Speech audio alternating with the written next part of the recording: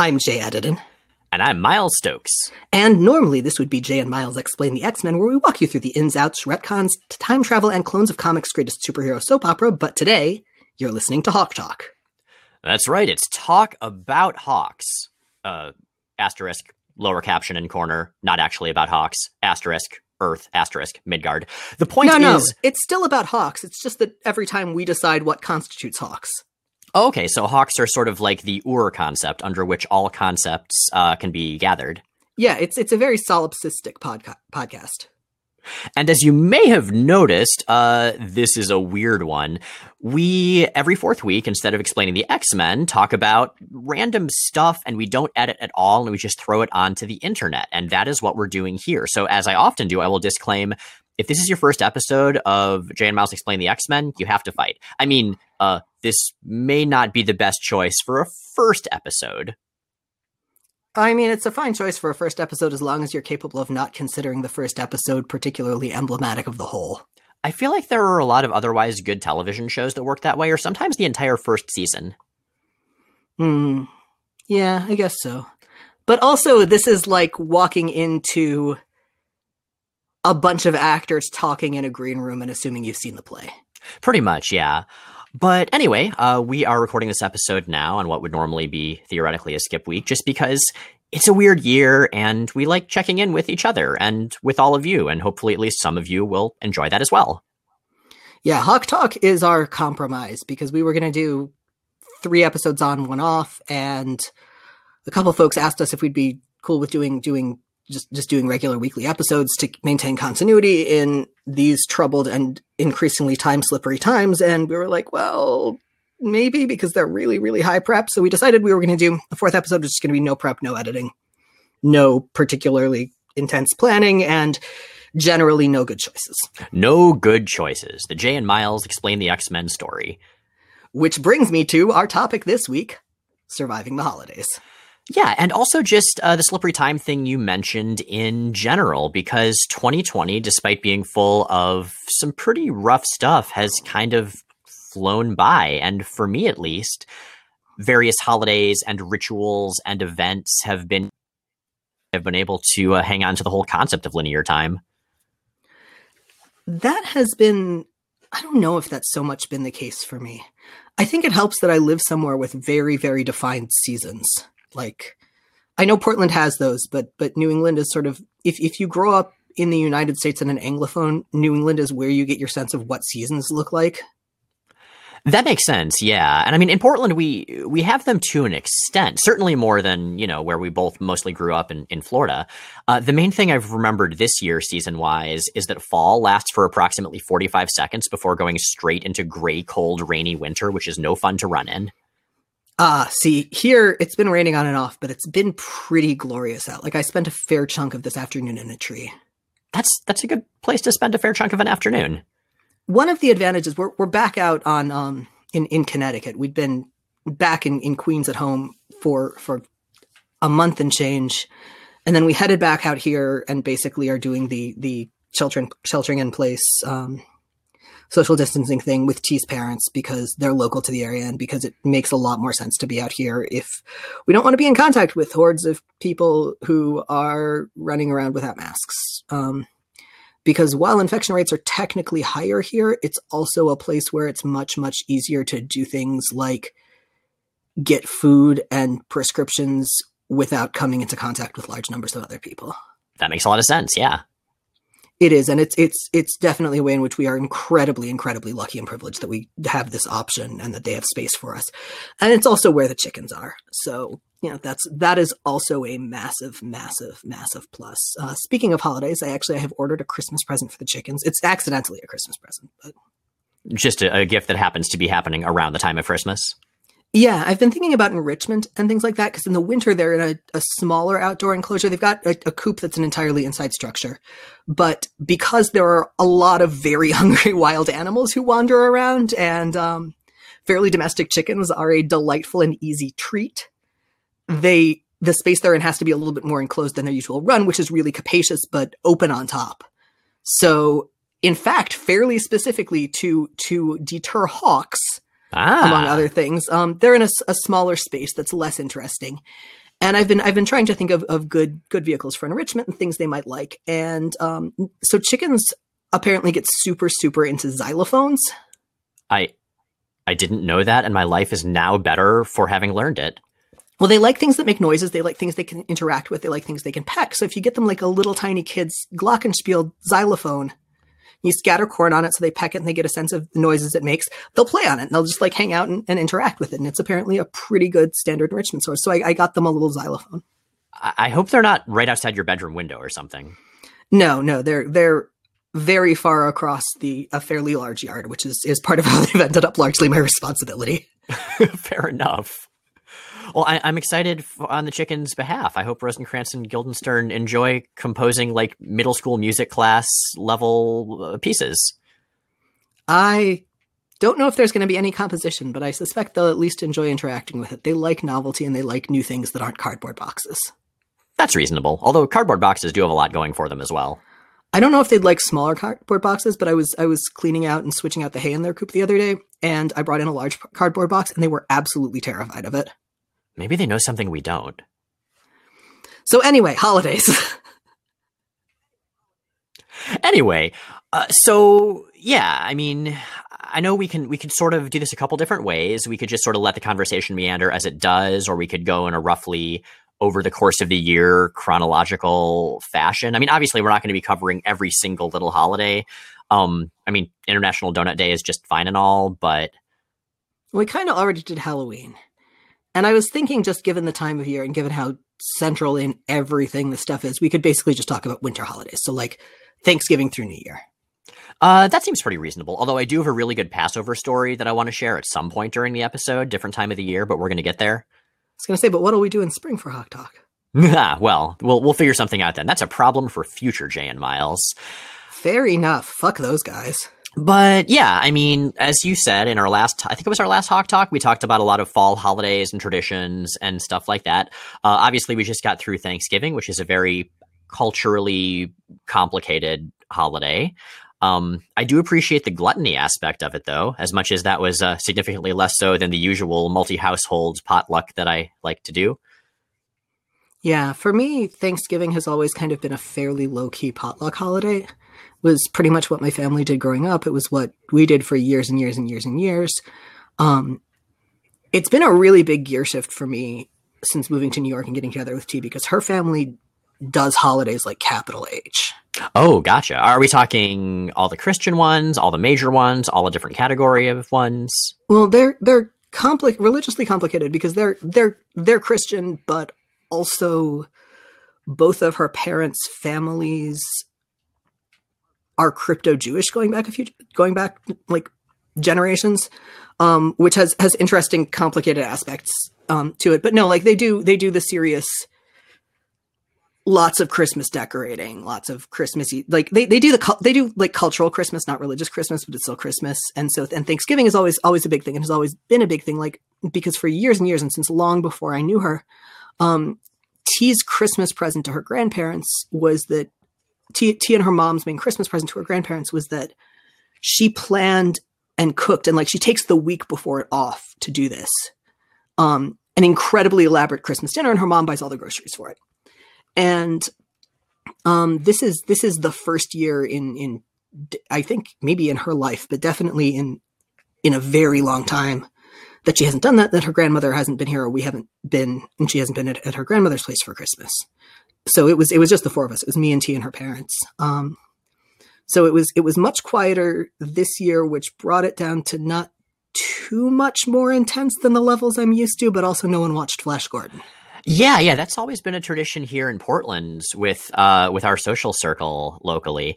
And I don't know why Flash Gordon, the movie, became associated with Thanksgiving, but it's a really great movie, and it does involve Brian Blessed opening his mouth very, very wide and yelling things. And any movie that involves that and a Queen soundtrack, you can't go wrong. Is it because of intensely racially dubious white savior narratives? I mean, maybe. I guess you could certainly interpret Flash Gordon that way, except like aliens instead of non-white humans. I mean, we can talk about racial coding and being the merciless at some point, but there is that. Man, what is it about? Okay, I know what it is about older media, is that it comes from societies with very problematic elements, or time periods rather. But or more explicitly problematic elements than ours generally articulate. Like if there's any major shift in racism in media, it's gone from it's not that it's less acceptable to be racist in media, it's that it's less acceptable to be overtly racist. I suppose so. The joy of mostly being able to appreciate older media by not thinking too hard about it. What can you do?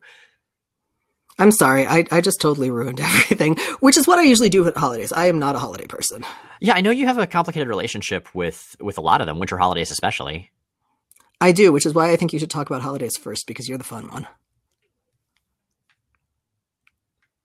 So what's that? The joys of us recording this live is we sometimes when the internet gets weird, we can't hear each other. One more time. Oh, I was going to say I do, which is why I think we should talk about your holidays first, because you're the fun one. Oh, okay. The fun one. Is that my official role in the podcast?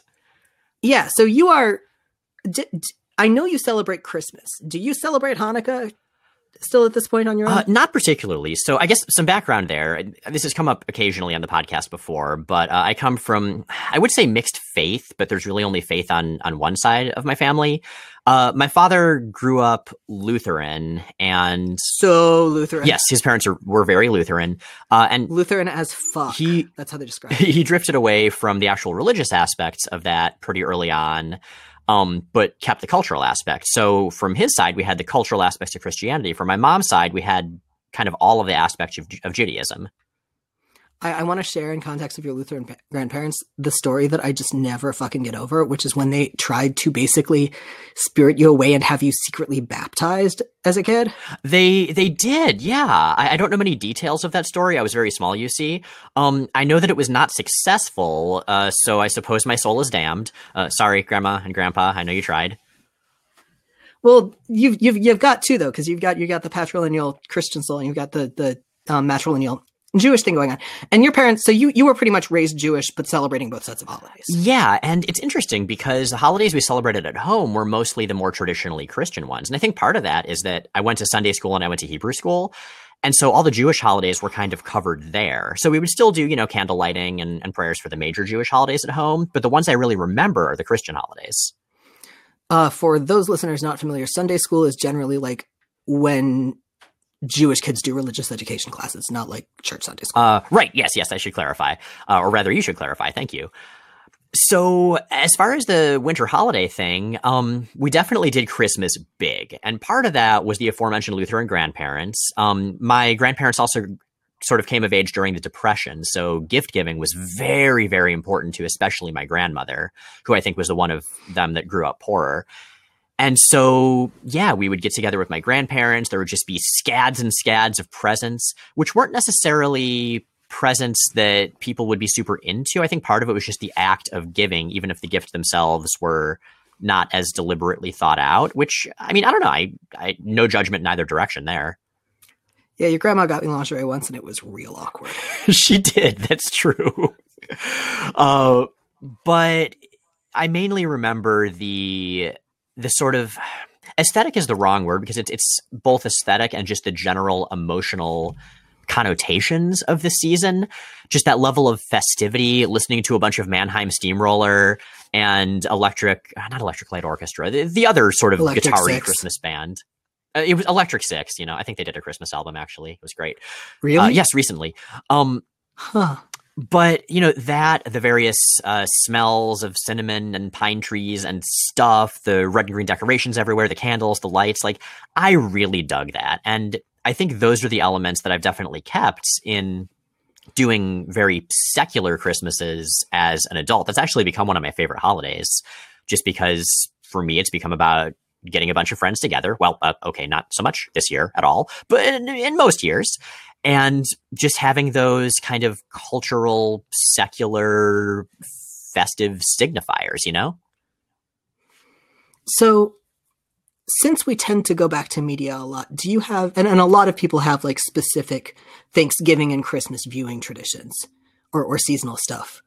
Do you have those? What are yours? Like the things that you go back to, that you read, that you do, that you play. I don't think either of us is ever going to beat our high school friend Dave, who played Parasite Eve on the days it took place every year. I still want to do that because, yeah, Parasite Eve, the old PlayStation RPG, takes place over 7 days around Christmas, and you could theoretically play each chapter on the day that it occurs. And someday I'll actually do that when I remember. I respect that so deeply. Oh, me too. That was a great game.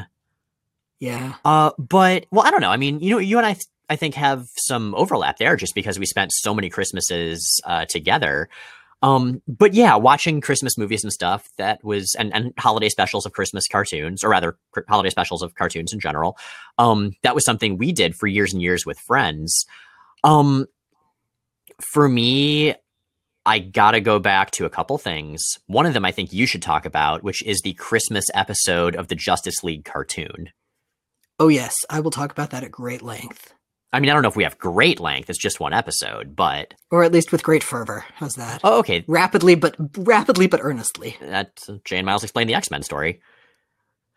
But yeah, that's a really fun one. And like, it manages to have space bar fights and giving sweaters to Martians and stuff capture what I enjoy about the secularized warmth of Christmas as less a religious holiday and more just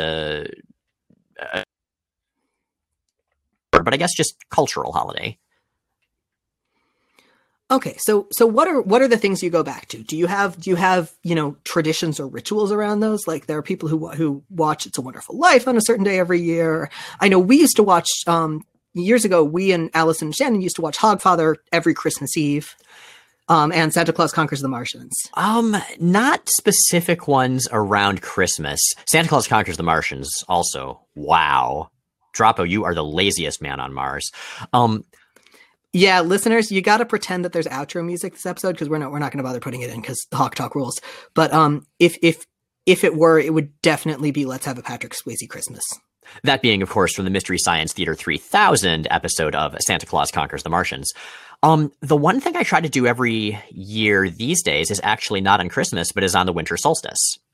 So one of my very favorite video games is Night in the Woods. I'm actually pondering a Night in the Woods tattoo pretty soon. And it has a couple of kind of downloadable prequel chapters that sort of kind of connect to the main game. And one of them is called Lost Constellation. And Lost Constellation is a longest night fable that the main character's grandfather is telling her. That's like the framing device. In the world of Night in the Woods, the big winter holiday night, which is the winter solstice, which is, of course, the longest night of the year. And you tell sort of ghost stories that are also very Christmassy feeling. But this one is about this astronomer woman who is in the woods in sort of like the primeval mythological times and has to talk to cats and build snowmen and come to terms with mortality and divinity and demons and stuff in order to, well, I don't want to give it away, but she has a reason for being there. And it is a beautiful, beautiful fable. And it's sad and it's silly and it's profound and it's scary. And those are all things that Deep Winter feels like to me at its best. And so playing that on this purely seasonal, not religious passing of time occasion on the solstice itself just feels like a great way to kind of ring in that part of the year. Nice. Yeah. So that's my main media thing. I mean, other than that, I'll always watch the Muppet Family Christmas special or, the J. Michael Straczynski written Ghostbusters cartoon episode where they have to reenact the Christmas Carol story, lest history be changed into a non-Christmas compatible timeline. I always forget that J. Michael Straczynski and Peter David wrote like a lot of Ghostbusters, the animated series, or I guess the real Ghostbusters as it was called. Huh. But yeah, for me, I think Lost Constellation is the big one. What about you? I know there were some things at least that you used to watch every year around Christmas. Yeah, so I have a fraught relationship with Christmas. I grew up like you having really big family Christmases. Like Miles, I come from a mixed religion family. My dad's family is Jewish. My mom's family is lapsed Catholic. I guess there's one actually observant Catholic still in it, but is Christian. And our Christmases growing up were generally very big and very you know, a lot of traditional trappings and really horrible. Like there was a lot of complicated, awful family stuff. A lot of, they were not good. They are not fun, happy memories. And they defined a lot of my relationship with Christmas. And the one Christmas ritual that I had as a kid growing up, was every year making gingerbread cookies and gingerbread houses with my best friend who died of an overdose 15 years ago. So, I have a lot of trouble with Christmas. And also there's a lot about Christmas that I have a lot of trouble with in general. Like there's a lot of obligation to feel a specific way and emote a specific way. And also to do those things in circumstances that tend to be socially and sensory overwhelming. And with a lot of obligation, both on specific behavior, but more on mood. And I really struggle with that. And I've really, I've had a lot of people close to me who really wanted to fix my relationship with Christmas and whom I then perpetually disappointed, which made it worse. And it was great. No, it wasn't great. So I have, at the same time though, I like Hanukkah. I celebrate Hanukkah. Thanksgiving's cool. Thanksgiving's kind of an incidental holiday for me. Like it's a thing I do depending on where I am and who I'm with, but it's not something I'm deeply attached to. Christmas, at this point, I like doing Christmas with my parents because we do incredibly low-key Christmas where we basically just do whatever the hell we feel like it and sometimes exchange gifts, which is great. Christmas with my wife's family tends to be lovely and sweet and very involved, and they do really large-scale gift exchange. Like it's a big deal for them, and I don't really do that. I'm not really comfortable doing that, so I knit a lot for everyone. But they're also pretty cool about me gently noping out a lot. But I have one holiday Christmas related ritual that is mine. And that is that every year on December 10th, I usually, but not always, build a blanket fort or something like that. And I watch the first 3 Community Christmas episodes, only the first 3 because the other 2 or the other ones can fuck off. And the Justice League Christmas special. Because that, and if you've seen the second Community Christmas special, you know why it's December 10th, which is also the first night of Hanukkah this year, so that's going to be fun. And I usually try to make gingerbread from my friend's mom's old recipe. So I really love those, and I've actually gotten really into bad Netflix Christmas movies in the last few years, but I love those 3 things specifically because the Community holiday specials are weird and amazing in Community episodes, but Abbott's Uncontrollable Christmas especially speaks a lot to the ritual of Christmas and the role of the role and the double-edged sort of expectations around it in ways that I really like. Also, it has a pterodactyl, as I recall. It does have a Christmas pterodactyl, and actually, so Tia and I have a Christmas tree. It's not going up this year, but we got the most artificial looking tree we could because we both basically feel pretty strongly that if you're going to get something artificial, it should be really artificial. So we have a metallic Tinsley tree, and we have a Christmas pterodactyl like with the wreath around it and everything to go on top. But I love the Justice League holiday episode Comfort and Joy for exactly the opposite reason, because it is the most goddamn earnest thing I've seen in my life, and it's wonderful. So it's got 3 stories that run in parallel through it. And one of them is Flash teaming up with the Ultra Humanite to bring a toy to a bunch of orphans, which is delightful. And one of them is Superman taking the Martian Manhunter home to the Kents for Christmas, which is also delightful and deeply charming. And I think one of the best Superman like character pieces and character bits on the entire show. And the third one, which really gets into the true meaning of Christmas, is Green Lantern and Hawkgirl getting in a bar fight in space. And I love it. It's incredibly wonderful. The other thing I go back to, and Miles, if you could link to this with the post, that would be cool. It's not actually a Christmas special. It's a very short video by Jay Smooth.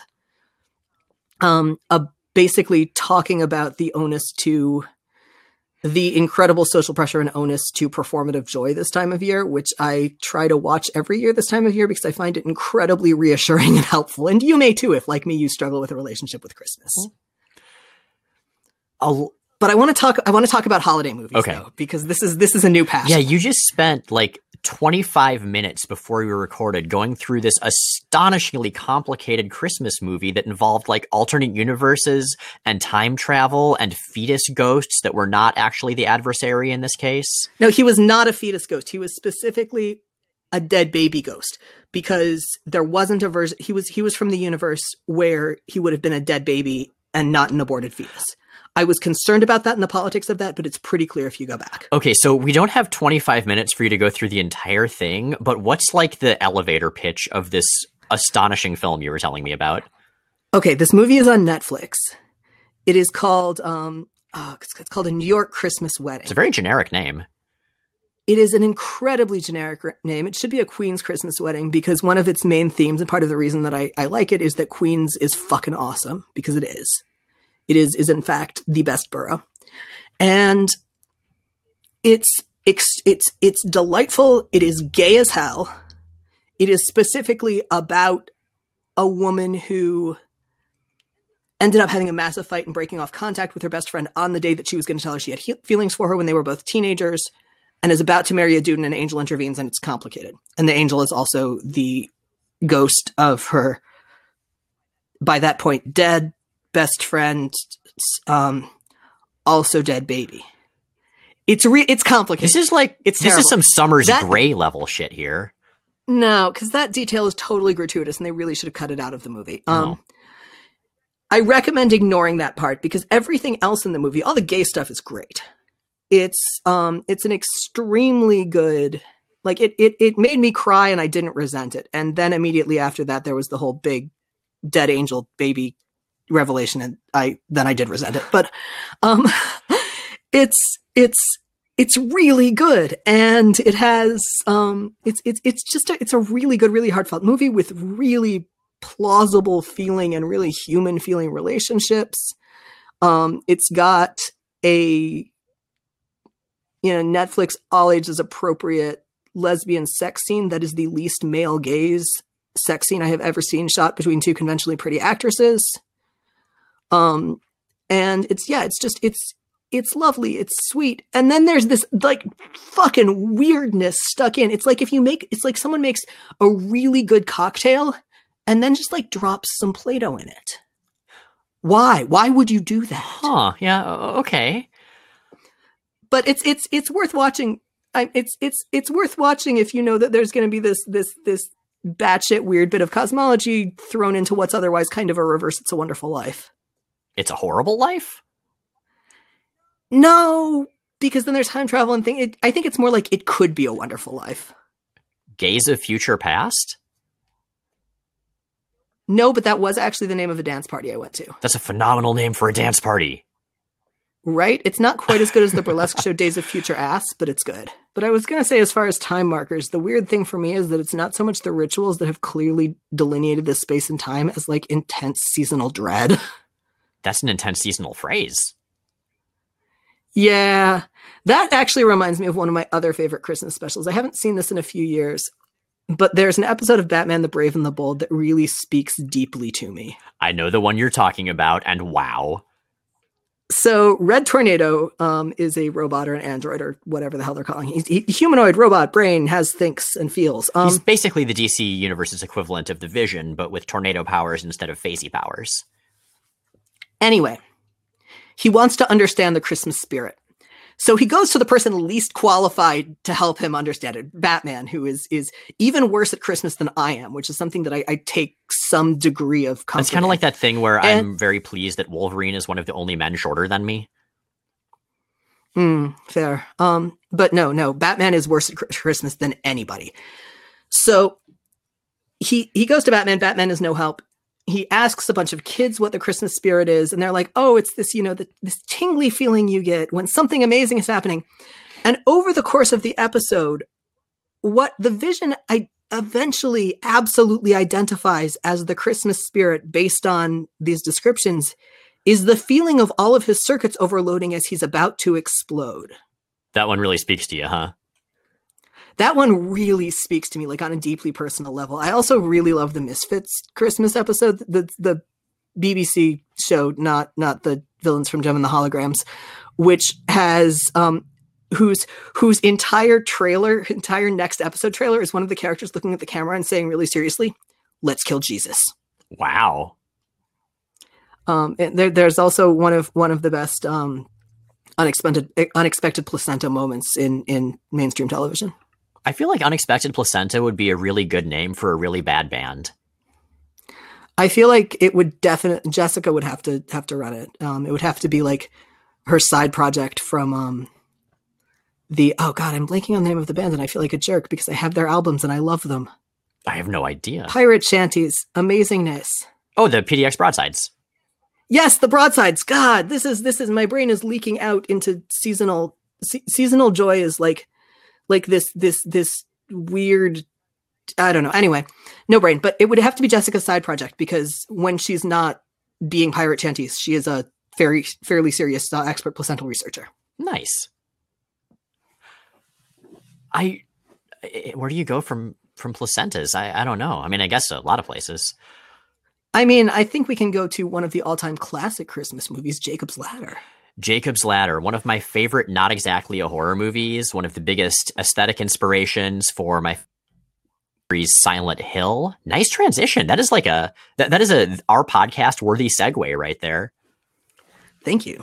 Yeah, Jacob's Ladder is a phenomenal movie. It's weird and disturbing, and the deleted scenes would have made it a better movie, but there's no director's cut. They remade it a couple years ago, and the remake didn't look very good. Whoa. I haven't seen it. I guess it's more of like an action-y, thriller-y movie, which is not, those are not the qualities I liked about the original Jacob's Ladder. But it does take place during Christmas, and Santa Claus does mug a guy at one point. Good. Yeah. There's also always, speaking of Christmas media and movies that I pointedly avoided, I feel like the thing we totally missed is one of the best Christmas adjacent things of all time, which I was actually thinking of reading on the relevant days this year, and that's The Dark is Rising. The Dark is Rising. We talked about that in our books-focused version of Hawk Talk a while back. But yeah, The Dark is Rising, which is the second book in The Dark is Rising sequence, does indeed take place all around Christmas. And it's so Christmassy. So much of what I want Christmas to be is the feel of that book, complete with magic and scary things. Yeah, I love that book. And I kind of really love the version of Christmas in it, actually, too. Agreed, yeah. I mean, it's very family-oriented. It's a very family-oriented book. But it's also all about, I don't know, one's individual relationship with both family and with holidays and with meaning and with symbolism and also with sorcery, as the case may be. With fighting ancient evils. One of the things I like about The Dark is Rising is that it plays with time. It plays with the past and the present and the development of the former into the latter. There's a lot of very subtle, low-key time travel in it that, I don't know, does feel like winter and like Christmas to me. And that's a weird thing to say, I realize, but for the same reason that Christmas feels like ghosts, like Christmas feels like time travel. No, I think that's a winter thing to some extent. And I think it's got to have something to do with snow, because snow obscures detail, and it obscures architectural detail, and it obscures landmarks and the things that we think of as defining spaces. And the ways that we define spaces, because they're construction-based, because they're function-based, are also very much the ways we define time relative to those spaces. That's a really good point. I've never made that connection before, but I think you're right. And that's interesting, especially because, okay, I know you weren't born in Florida, but we both spent most of our childhoods and adolescences there, and you don't get snow there. You don't get really much in the way of seasons. You get summer and slightly less summer over the course of the year. But at the same time, just that understanding of traditional New England winter is just such a cultural thing that I think I at least still associated it with the holidays and such, even if I didn't actually see it until I was in college. Yeah, it's amazing how deep those images and those ideals and like that greeting card picture runs in our culture. It wasn't a thing that I'd ever thought of until I was here in winter at one point, and there was snow, and I was looking out the window and I was like, holy shit, this is a landscape that I don't think of as real. Like, this is something that is as set in my mind as like a zillion other things that I think of as existing primarily in fantasy that I grew up on. I'm reminded of a friend of mine here in Portland who thought that tumbleweeds only existed in cartoons until somewhat late in her life.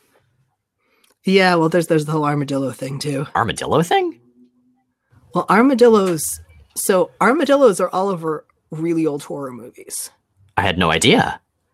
Yeah, no, because they were this weird animal that no one had really seen. And so you occasionally get stories about people, usually not modern stories, but encountering this animal who they thought was like a made up prop thing invented for horror movies, like in the dark on the highway. Okay. So, Yeah. I mean, I certainly see armadillos on the highway sometimes, but they're not doing so hot when I see them there. Yeah, no, I had seen, in Florida, I'd grown up seeing armadillos fairly regularly, but I think the first time I saw a live armadillo, I was in my teens. I'm reminded, so I used to go to the Florida Folk Festival every year with my father and stepmother. And there was this one kind of like Florida-specific comedy folk singer whose name I do not recall at all. But he had this song called The Graveyard of the Armadillos. O-E-O, sing O-E-O-E-O, sing O-E-O where the grass doesn't grow. Sing O-E-O, sing O-E-O-E-O. It's the graveyard of the armadillos. It went on. Yeah, pretty much. Armadillos aside, although the armored armadillo from Mega Man X is one of my favorite video game bosses, I feel like before we run out of time, I do want to talk about a couple other holidays. I know this is largely about the winter holidays and stuff, but I feel like we should give some love to the Jewish side of our families and talk about probably my favorite Jewish holiday, and I think maybe yours as well, Passover. I really like the High Holy Days too, but Passover is probably my favorite in practice. Passover is pretty great. For one thing, it's weird and metal as hell. I mean, the myth about it involves God striking down Egyptians with all sorts of incredibly specifically themed plagues, and then the Israelites running the hell away while eating bread that doesn't rise. I love the specificity of the Passover story mythologically. So I saw a chart at one point of Jewish holidays organized with the categories. They tried to kill us. They failed. Let's eat. And trees. And every single holiday ticks at least one of those boxes. That makes a lot of sense. Yeah. I mean, Passover is like the first three of them, basically. No, Passover is all of them because it's also a spring festival. Oh, I guess that's true. Yeah, I think that is more Sukkot. But Passover... Okay, so for anybody unfamiliar who didn't grow up Jewish or who hasn't been exposed to that, Passover is fucking awesome. It is, and it's celebrated largely as this very lengthy ritual meal. And you go through the Haggadah, which goes through the Passover story and has a bunch of prayers and songs related to it. And there are different food parts interspersed throughout. The ritual meal is based on retelling the story, but also ritualized questions and answers. And it's based very heavily structurally and superficially on Greek symposia. This is going to be important to the story that I think Miles is going to tell. And one of the aspects that it takes from Greek symposia is the ritualistic spaced drinking of multiple glasses of wine. Right. And I grew up within Reform Judaism, which is like the sort of super chill, don't go too hardcore into it version of Judaism. I'm sure I apologize if I offended anybody that way. That was just my personal experience of Reform Judaism. It is a ritualistically flexible. Yes. And one of the flexibilities is that the way we did Passover did not involve giving children 4 full glasses of wine. Yeah, I mean, the way we did generally, adults also didn't get 4 full glasses of wine. There's a prescribed volume of wine that you're supposed to fill the glasses with. And for the most part, Jews who aren't extremely observant ignore that and fill their glasses much, much less. However... Or use grape juice or, whatever works for them. Right. However, there was a very brief period of time when I was, I don't know, like 14 or 15 or something, when I was dating a girl from an Orthodox Jewish family. Like, was she Orthodox? I thought her family was was Hasidic. Not Hasidic, no, they were Orthodox. So not the most hardcore version, but pretty hardcore. More hardcore than I was familiar with anyway. Without going into too much detail, this girl and I being, 14 or 15, we spent much of our time together in specific directions. And so by the time we got to this big ritual meal where all of her Orthodox relatives were there who I was meeting for the first time, I had this giant goddamn, like almost black dark hickey on the side of my neck. I had long hair then, just like I have it now. And so I tried to brush my hair over it. This girl's mom tried to help me make it lighter by putting like ice on it. Nothing worked. It was super obvious. There was nothing I could do. I didn't have a Oh no, there you are. Okay, sorry, you froze. Yeah, the internet. Hopefully it'll come through on the final recording. We'll see. But I tried to be... I think you left off when you were talking about the hickey. You had tried everything. You didn't have a turtleneck. Nothing right. Worked. So I just tried to be very quiet and polite, meeting these Orthodox relatives. And I don't know how it went, especially because they did believe, this family, in doing 4 full glasses of wine, even for children. And I was not a child. I was a young teenager, but still, I had like no alcohol in my entire life. So I was getting loopier and loopier and just trying to keep things under control over the course of the meal. It was terrifying. This was the most horror movie Passover I ever experienced. It makes for a great story now. At the time, though, it was awful. I was going to say, I don't think of it as a very horror movie holiday, but it is. It's a totally horror movie holiday. Like, literally, you put blood on your... There's a whole part about putting blood on your doorpost so that the angel of death will pass over your house when he's slaughtering all the firstborn. My best Passover story is more recent, and it is also much less fraught. So our first Passover in Queens, we didn't know anybody. We were trying to figure out what to do. And I randomly met this woman while we were both standing and being slightly overwhelmed in the Passover aisle at a grocery store where there were more varieties of matzah than I had ever seen in one place. And matzah being she and her husband unleavened bread that you eat during Passover, since the Jews who were escaping Egypt didn't have time to let their bread rise. Dude, did you know rye matzah is a thing? Rye matzah? Ooh, that sounds good. Yeah, New York is magical. It's a very good place to be Jewish. But in terms of culinary options, especially, like, you can buy things that aren't Manischewitz brand. It's amazing. But anyway, so we get to talking, and her family's also fairly new. She and her husband and their 3 fairly young kids. And she's like, do you want to come to Passover together? And we're like, and I was like, yeah, sure. So we decide we're going to do this, and we go over. They're great, and we have a really good time. And it's a super low key. It's the kind of Seder that you have when there's a 3-year-old. So very low key. And early on, they're talking. We're talking to the kid, and her mom's like, so can you tell us what Passover's about? And this kid thinks for a minute. She gets super serious, and she informs us very solemnly. Moses gave Pharaoh a frog. I mean, she's not wrong. No, but it's such a good takeaway, and it's also so easy to picture. Right. Just, here you go, bro. Stop being a jerk to my people. You can have this frog. No, just like Moses walking in, and Pharaoh being like, what do you want? And Moses just sort of opening his hands, and there being a frog there. Pharaoh just staring at it. The frog staring back up at him. Moses just standing there, and the Pharaoh staring at the frog, and the frog staring back up at him. And like, it goes on for like a long minute, and the scene fades out. Speaking of which, Prince of Egypt is a fucking great movie. Never seen it. Okay, so it's got problems, but it's pretty damn well done, and it has incredibly good music. It's one of the brief series of fairly terrific DreamWorks animated features, along with amazing bisexual threesome vehicle, The Road to El Dorado. A movie I've also never seen, but apparently really need to. Oh yeah, it's pretty much canon there. Nice, I approve. It's lovely. It's a delightful movie. But Prince of Egypt is a lot of fun, and it's really enjoyable. And I know it has flaws, but it's the surprise of there being like a really good, really remarkably restrained Passover film was pretty cool.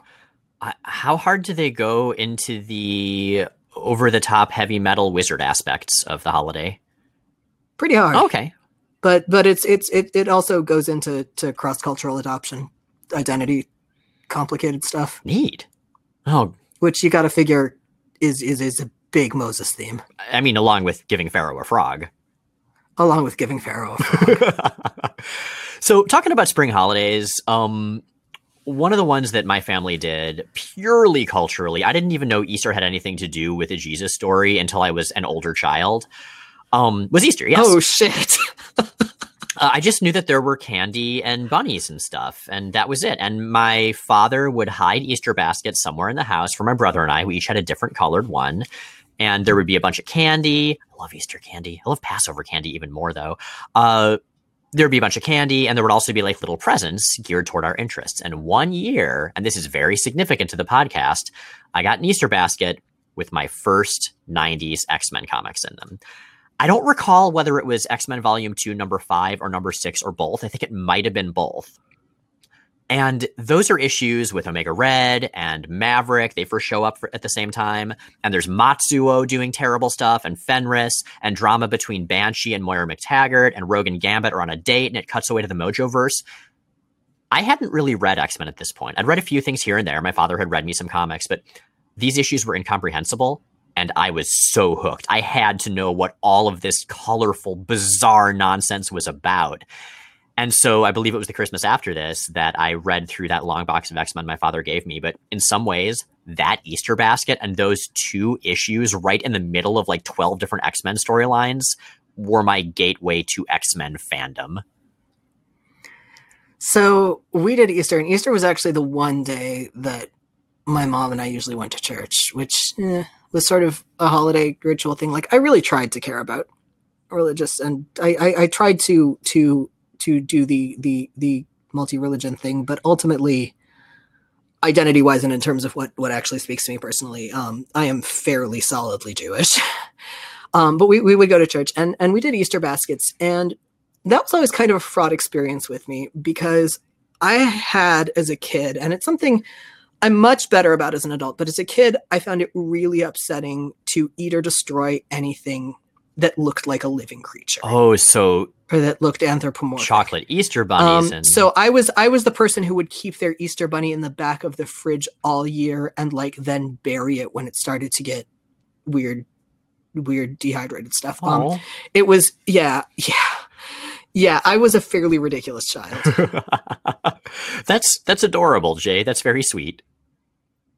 I still have a lot of trouble with things like anthropomorphic food. Like, I think it's just kind of unsettling.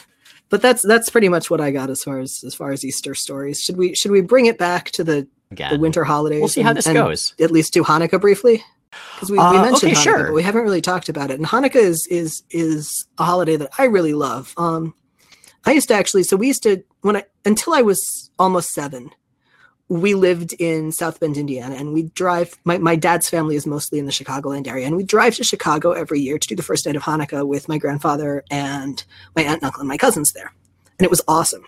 And when we moved to Florida, it was obvious we weren't going to be able to do that anymore. So my grandfather actually gave us his menorah, which was the one that we used every year. And my dad and I made one for them out of clay, which they actually still have and use, which is amazing because it was very obviously made by a 6-year-old and parent.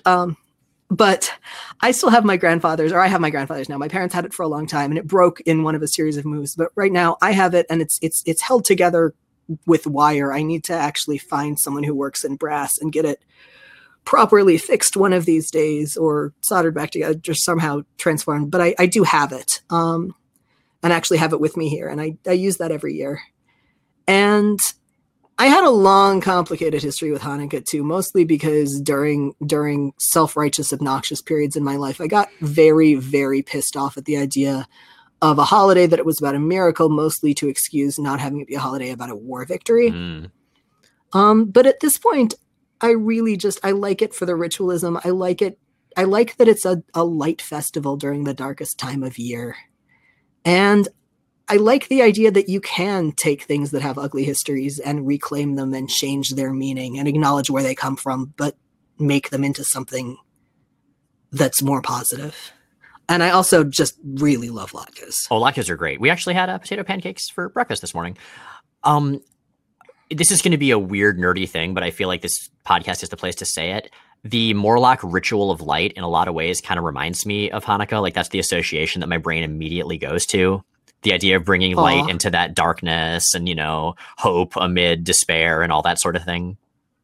So are we saying that the Morlocks are crypto-Jewish? Either that or that the Maccabees were hanging out in a pocket dimension that they were taken to by Mikhail Rasputin. Hard to say. I mean, it does kind of go with the theme that goes with Hanukkah of being repressed to a point that you have to exist functionally in secret, hide your identity, etc. Like, that's where the whole dreidel thing comes from. Is disguising ritual and religious study as playing games. Yeah, okay. So I feel like there are parallels to be made here, and I feel like there are probably some people at like Xavier Files or Women Who Write About Comics or something that would do a far better job of that than us.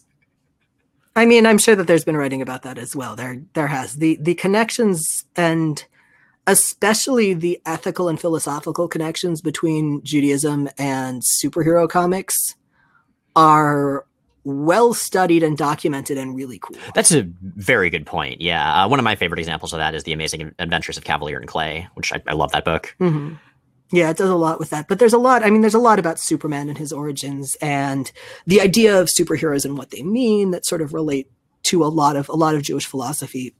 And the idea of that there's a great phrase. I don't know it in Hebrew, but its inexact translation is, it is not your responsibility to finish the work, but nor are you permitted to stop, to abandon it.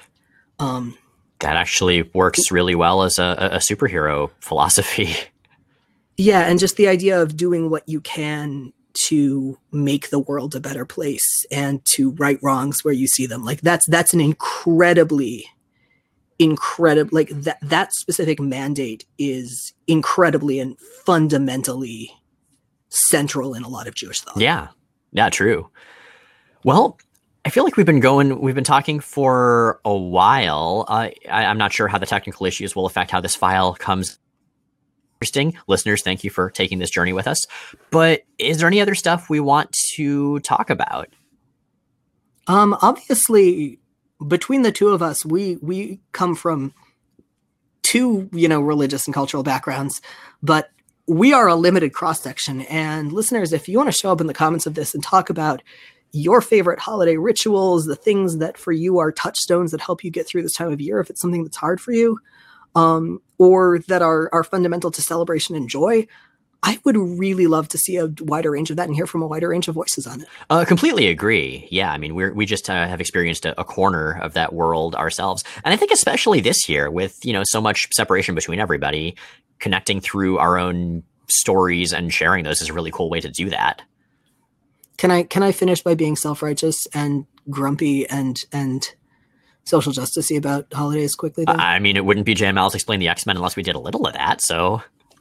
All right, so we talked about Christmas and the idea of secular Christmas, and I feel pretty strongly that while I am all for resecularizing aspects of Christmas, if it's Christmas, it's not secular because it's fundamentally connected to a Christian holiday in a culture where Christianity is the dominant, treated as default, and incredibly culturally and socially privileged religion. So I would request that especially Christians who celebrate Christmas be conscious of that when you're looking at and describing and interacting with those things. That's it. That's all I got. That's legit. Yeah. And that's fair. Basically, we should be excellent to each other and party on in all of the ways in which we can. Right. And I think that trees, sparkly lights, and eggnog with lots of rum should definitely be for the people. Hear, hear. So yeah, there you have it. Listeners, if you've made it this far, thank you for being here for our rambling in various directions about various holidays. We enjoy sharing these things with you very much, and we hope you enjoy us sharing them with you as well. So yeah, next time we will be back, despite what we had previously announced, in fact, with a review of the New Mutants movie, because that sort of came out when we weren't looking on streaming. It is not a holiday movie. It is not a holiday movie. It's a very mixed movie, but we'll get to more of that later. But regardless, listeners, thank you for being here with us. You're great. We like you a lot, and we will talk to you very soon about very many things. We really hope that this episode is actually comprehensible. We'll see how it goes.